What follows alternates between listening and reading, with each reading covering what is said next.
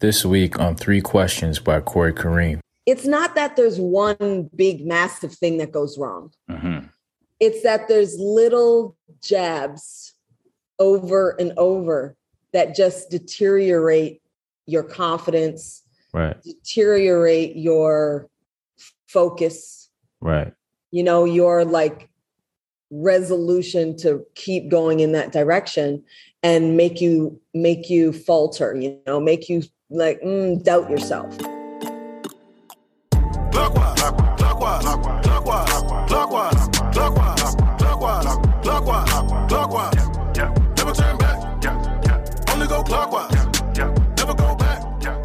Welcome back, guys. Welcome back to another episode of Three Questions by Corey Kareem, the show where we sit down with some amazing people who are doing some amazing things. And that's right. You guessed it.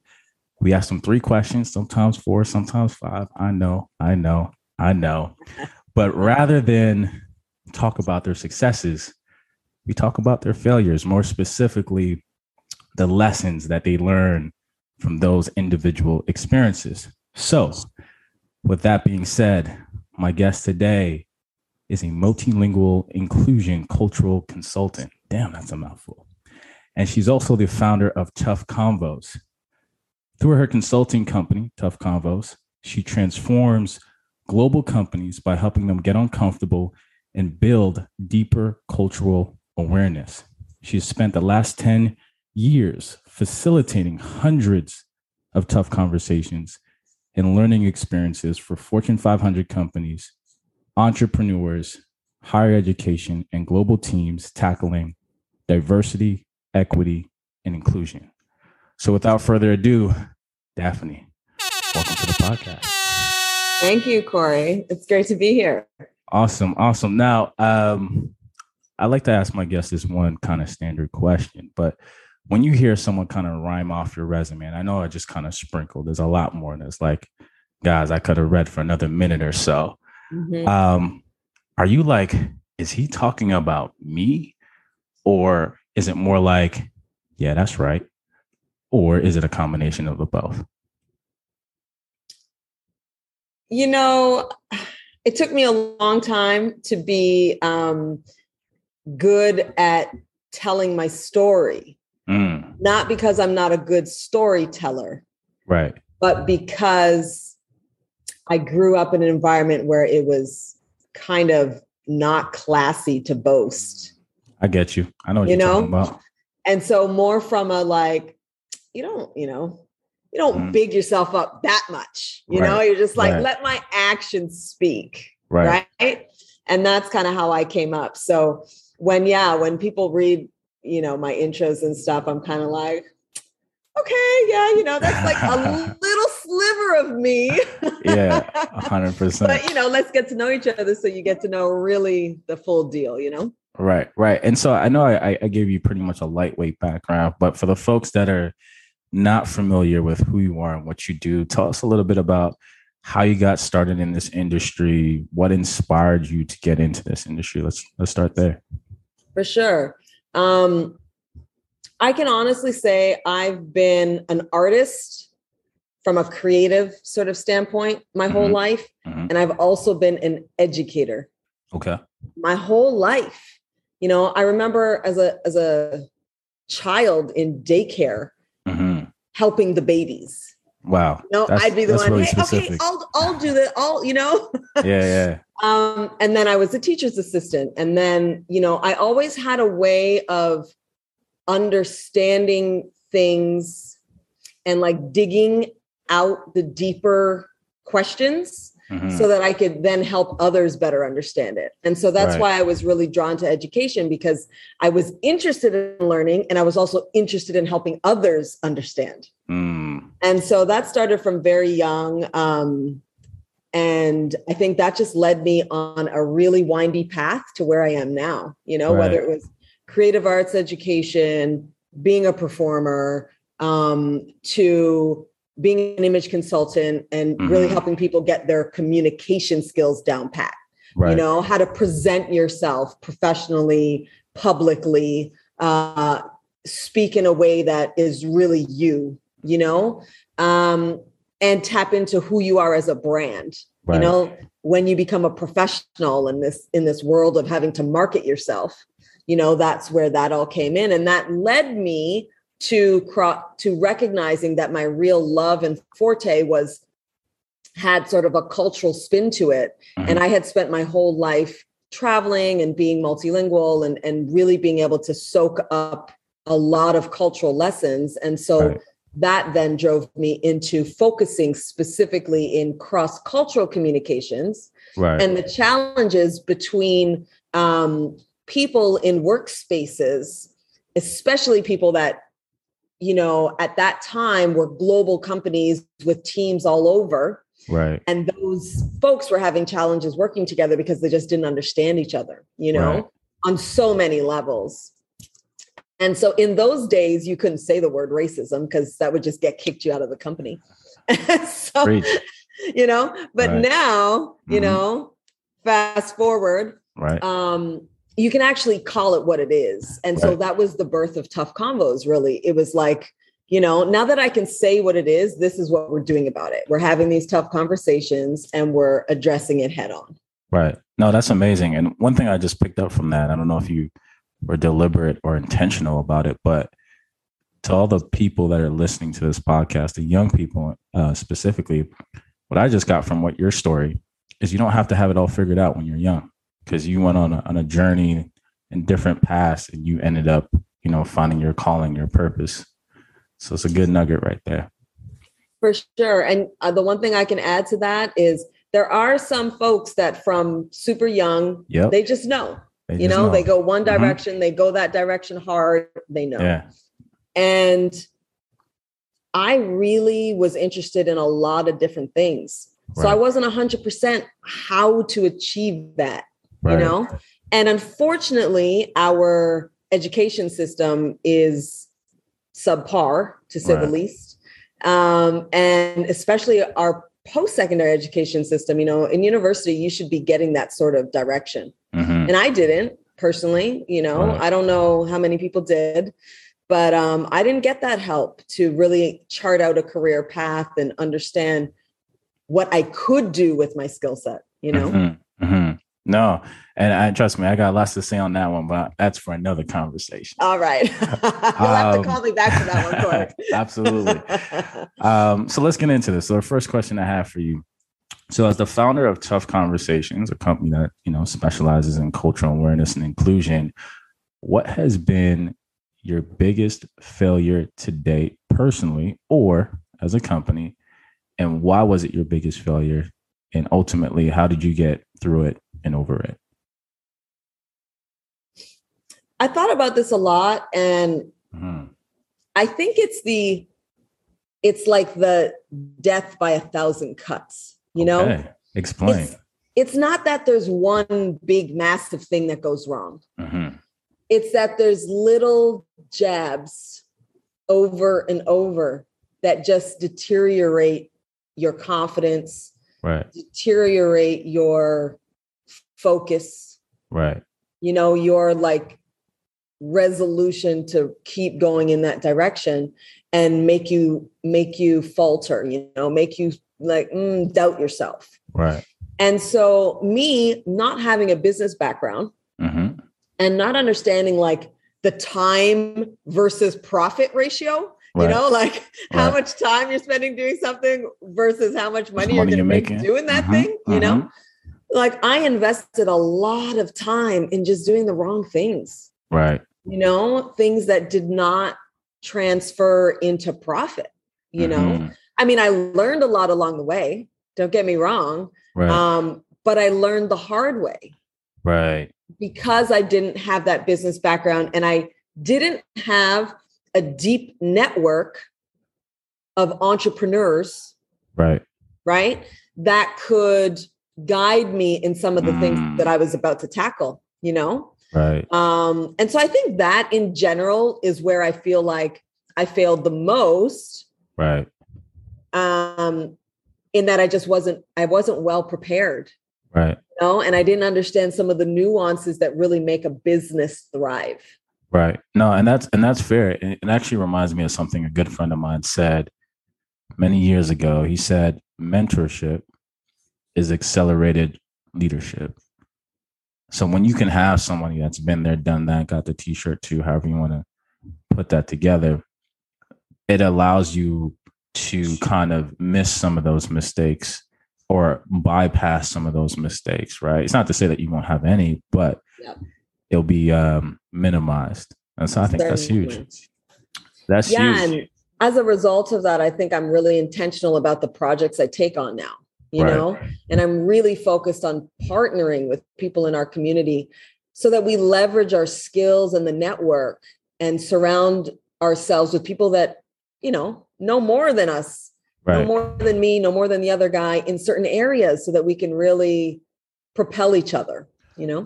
Right. No, and I'm a big fan of the collaboration process. And I find that in Toronto specifically, I think that lacks a lot within the Black community specifically, but more so on the men's side. I see the women doing their thing a lot, coming together, different conferences, especially in the last maybe 2 or 5 years. But with the guys, the fellas, I think there's lots of improvement there from a collaboration standpoint.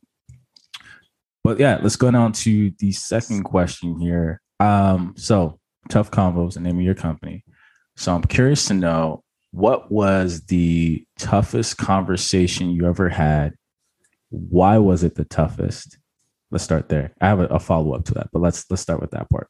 Yeah, for sure. Well, I mean, in business, I'd say one of the toughest conversations I had was delivering a training, and a partner that I was working with had challenged some of the folks in the room in a way that was just really, it was like taking them beyond the point they were, you know, and they were really uncomfortable. Right. And, we had some people walk out because they couldn't handle the conversation. So was he like yelling? Was he saying words that were not appropriate? It was just, it was more about like, you have to look yourself in the mirror kind of conversation. Okay. Gotcha. And some people are just not willing to look at themselves in the mirror. You know, it's a scary place to go. Well, at least not in a group setting. You know, that's a whole nother level of feeling uncomfortable, right? Exactly.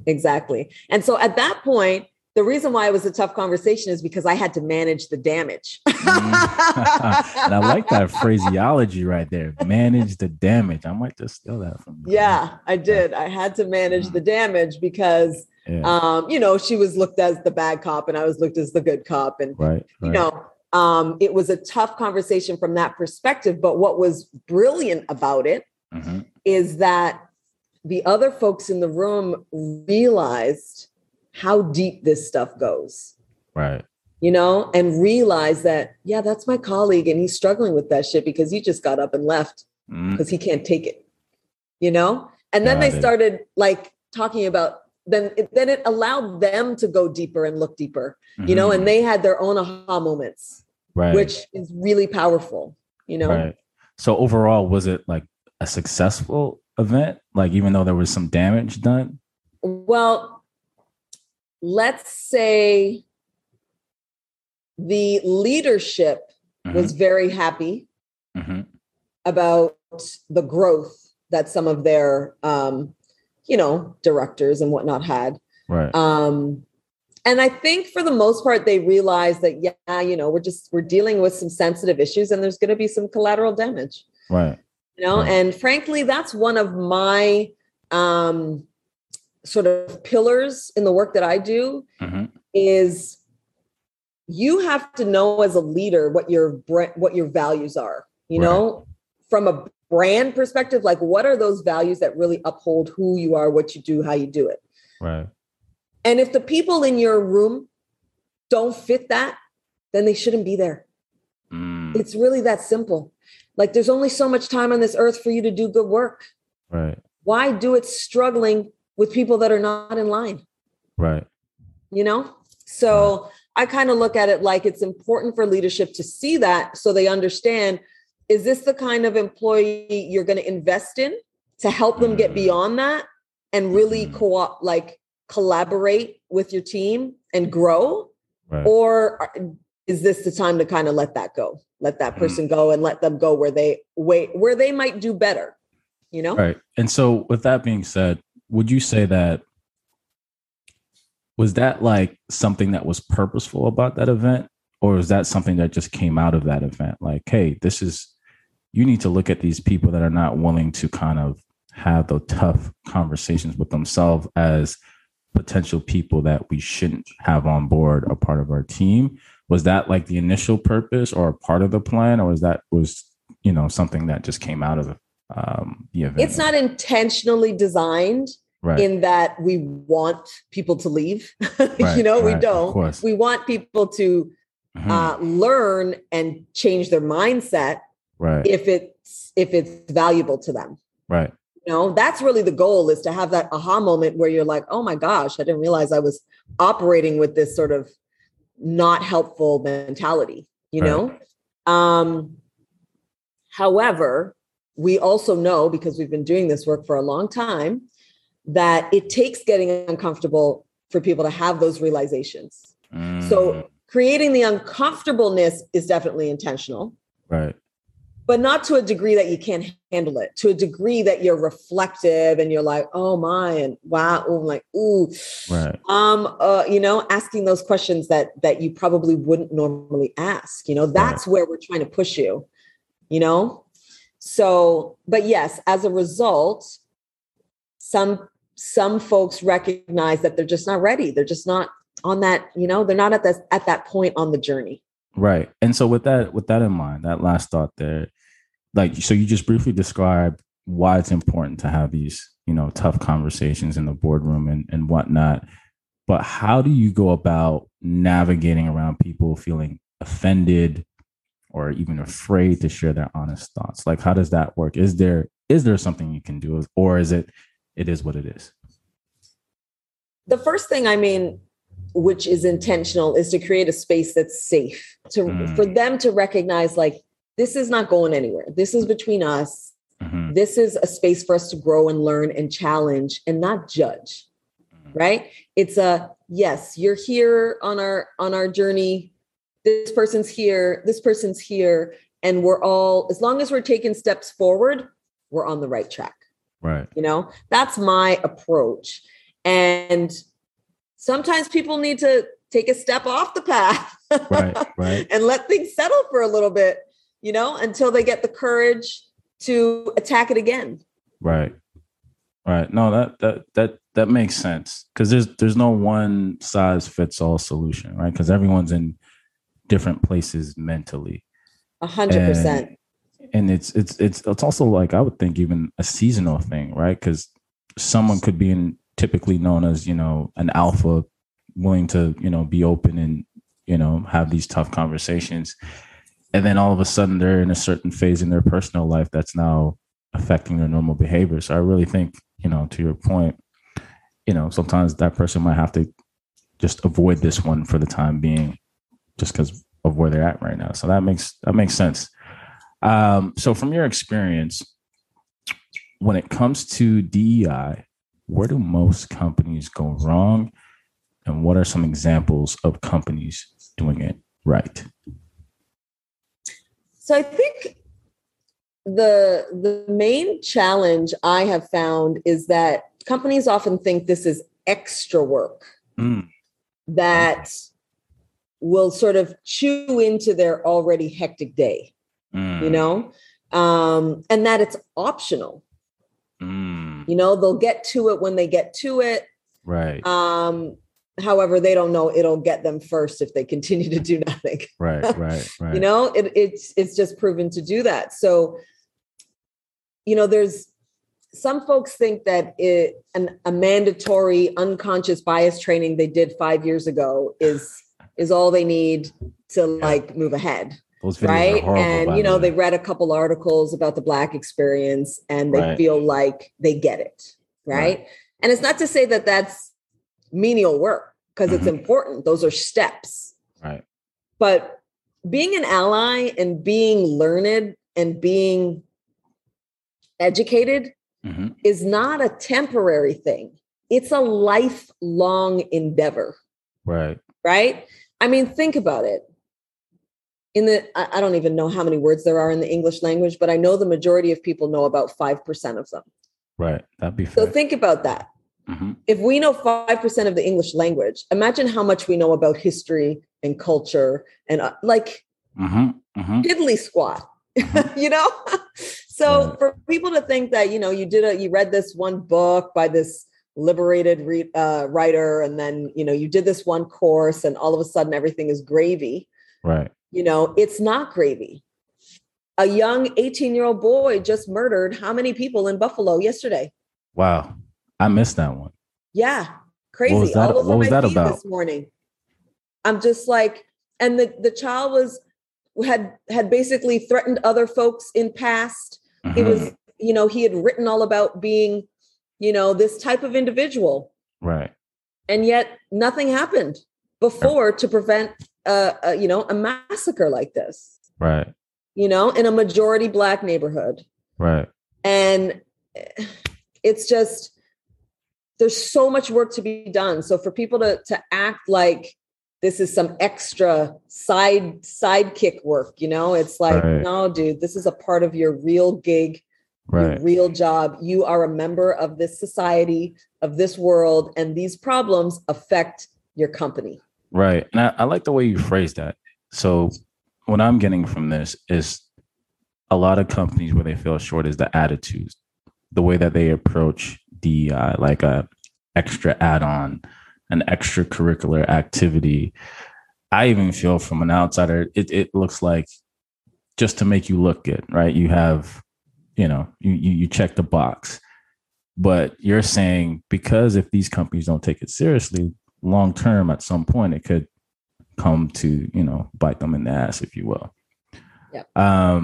No, that's very fair and very valid. So in terms of companies doing it right, is there like a clear example of this company right here is really onto something? Granted that no company probably has it all figured out, but what's an example of a company that's like on the right track right now, if there is one? I would hesitate calling out names because I think the real telling comes from the employees of that company. That's fair. That's fair. But what I would say with the companies I've worked with and the companies I've studied, right, in terms of their approaches and the things they're doing, the things that I see that really make a difference for the employee experience, which is what really matters, is when leadership is in the trenches with them. You know, when they go deep, they go grassroots, they actually talk to folks really doing the work and experiencing the barriers. Right. When they do that, that's really leading from the top. Right. Right. Because a lot of leaders will do these, you know, they'll have these leadership meetings and they'll have all this sort of leadership training, but they do this in their silo of being a leader at the top with their leadership issues.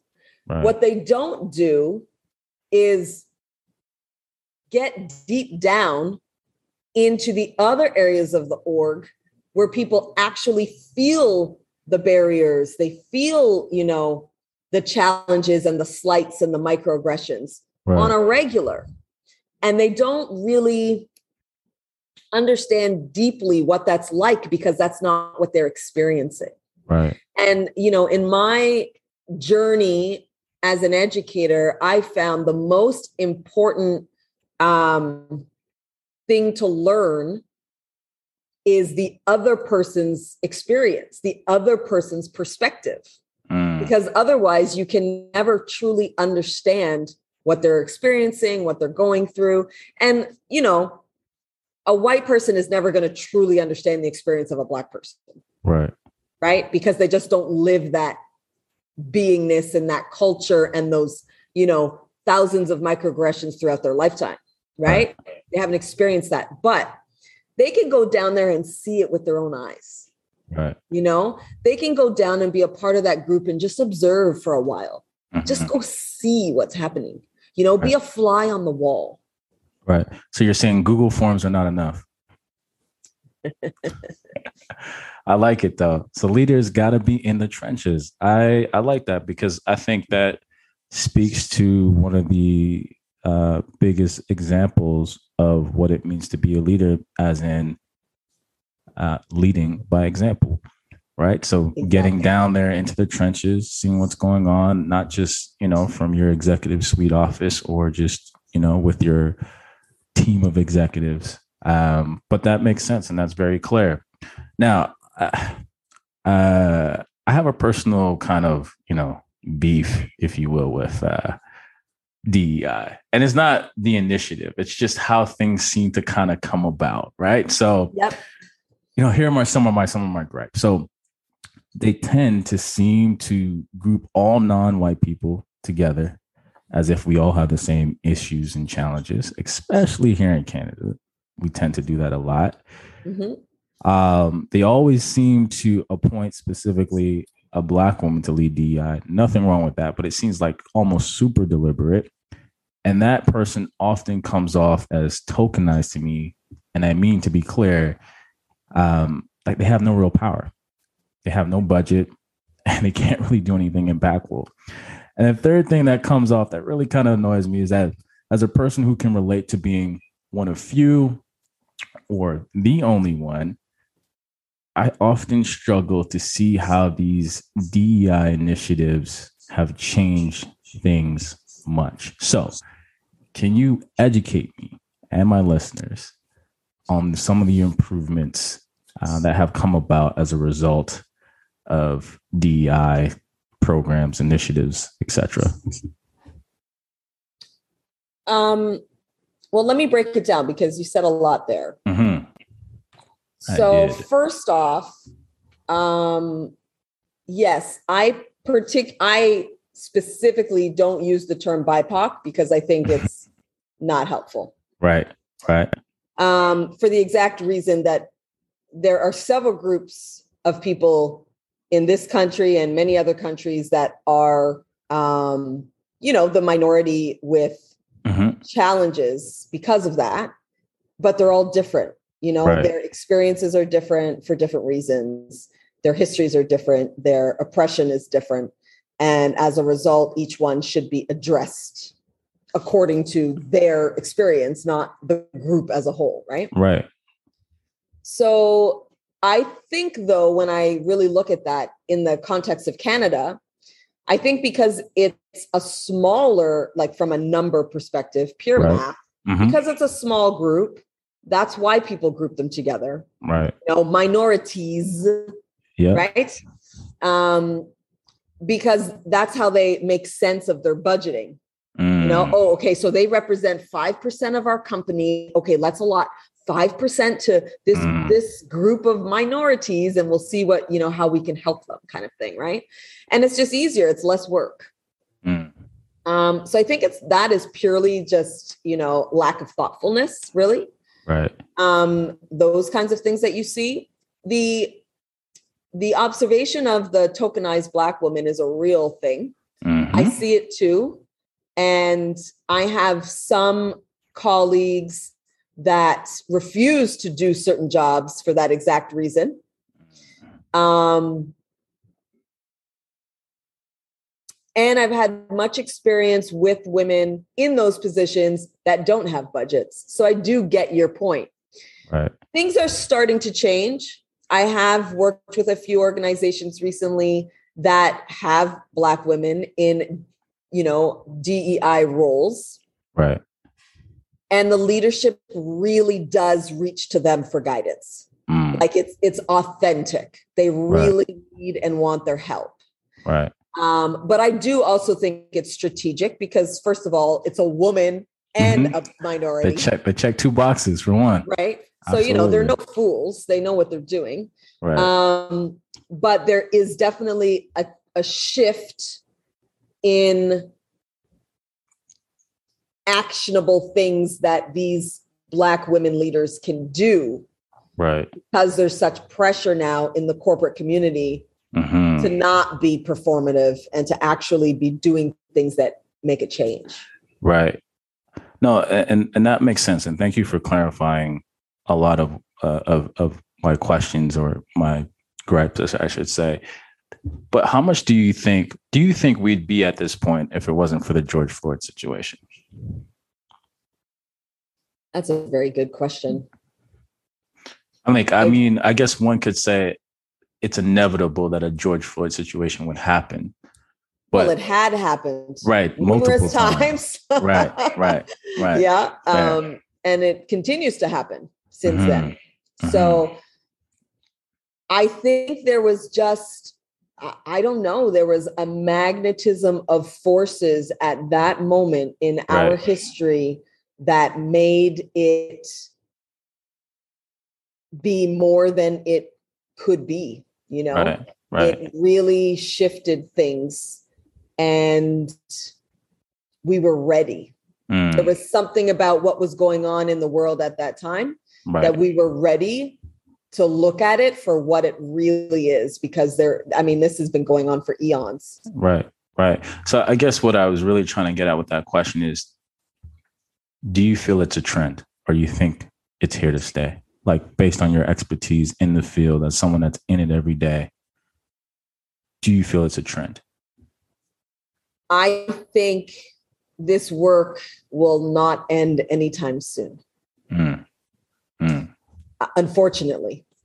I always said when I was training companies in cross-cultural communications and, helping advise on those kinds of issues, is that I can't wait until I'm out of a job when people really understand each other and this is not an issue. Right. And then we look at globalization. We're like, oh my gosh, we're so globalized. Everybody, for an example, hip hop culture is like pop culture. It is. Right. Everywhere you go, that's where we are. We're there. Right. And so you look at this and you think, well, because we're so influenced globally by so many other cultures, that this racism thing would go away. But what we actually noticed and studied is that nationalism and, extremism is at an all-time high because people feel threatened by globalization. Right? They want to be different. They don't want to all be the same. Right. And so now that we are so connected, people are actually trying to maintain their culture more than they did before. Right. That's an interesting perspective. Yeah. So that's the trend that I see. And that's why I know this work isn't going anywhere anytime soon. Right. Right. It seems like there'll just be more levels to unpack as we continue to evolve as a society. No, and it's a journey. It is a journey, 100%. And the entire world is on it. Right. Because I can even think, like, in your world, like, I'm thinking about what your response right now. And I read something recently and saying how data can be biased. So that's like another level right there. Right. So someone that's not, seemingly racist or obviously racist, but they could have these small nuances and they could be behind the coding of these programs, these platforms that, inform these biases. So that's like another level within your world. Yeah. It's a significant issue in AI. Right. 100%. Okay. Last question here for you, or last major question, I should say. Throughout your amazing career, what has been the best lesson you believe you have learned from failing thus far? I think truly recognizing that we are all biased in some way, some shape, some form. It doesn't make us bad people. It makes us human. Our brains work a certain way for a reason. Right. And we just need to better understand the whys and the hows so that we can rewire it that serves us in a way that serves us better. Right. And that takes intentional work. Right. On my part, on your part, on every employee's part, it's intentional work. Right. And so I don't know. I've always been of the mindset, if I'm not learning, I'm dying. I love it. You know, like think about it really, because there are no statics in life. You're either going up or you're going down. Right. So if you're not, you know what I mean? Like look at a statistic chart, any type of analytical chart, there's no flat line. You know, it's always some sort of progress or going backwards. If you're a flat line, you're dead, right? To your point. Yeah. No, that's fair. Love the answer. Okay, rapid fire question. So real quick, this is where I ask you 3 questions. You got to answer in 5 seconds or less. Okay. Okay. So question number 1, what was one thing in your business or career that you were afraid of that you got over? That I was afraid of that I got over. Or maybe timid if afraid isn't the right word. Oh, that's a hard one because I'm not really afraid of much. Okay, we can give you another one. I like it. She has no fear. She is fearless. No, that's not true. It's not totally true that I'm not afraid of anything. But I think in business, it's just not having the right connections. Because I just, you know, I grew up in Scarborough. I grew up like my parents on both sides.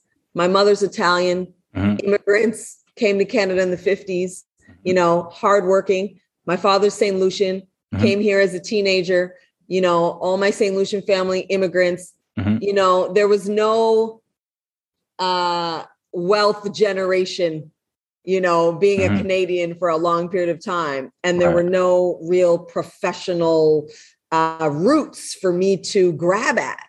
While charting my course, you know?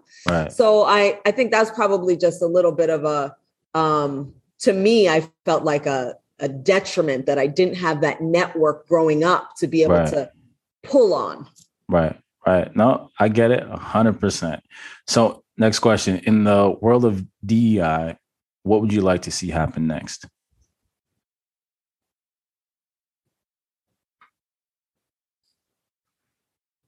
I know there are many things.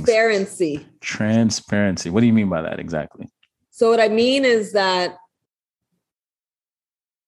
it's so hard to get leaders to just tell you the truth sometimes. You know, everyone is so hell-bent on protecting themselves instead of doing what actually is right. Like integrity is a hard thing to come by these days. I think also like vulnerability is scary for a lot of people.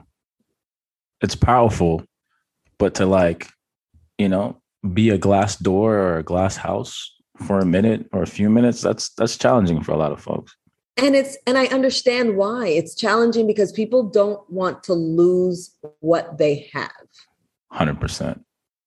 And we saw that in many forms throughout this whole COVID nonsense. 1000%. All right, last question. If you could change one thing about the world, what would it be?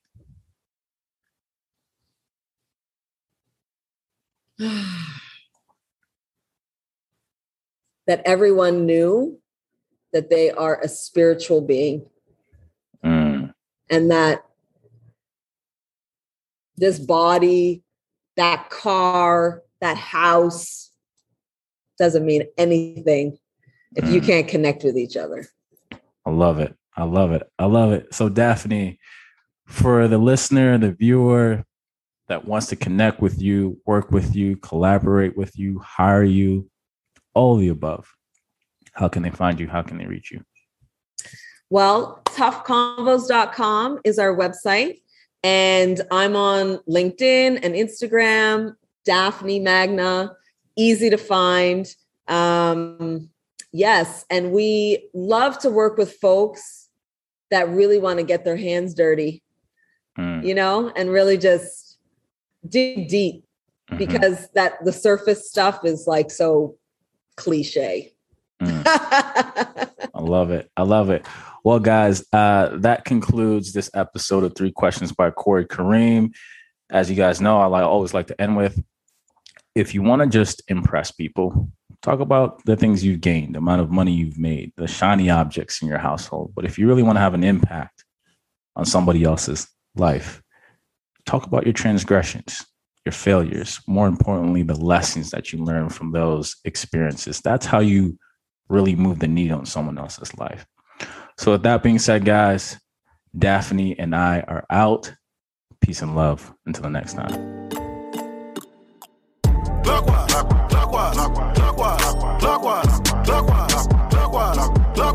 Clockwise. Never turn back. Only go clockwise.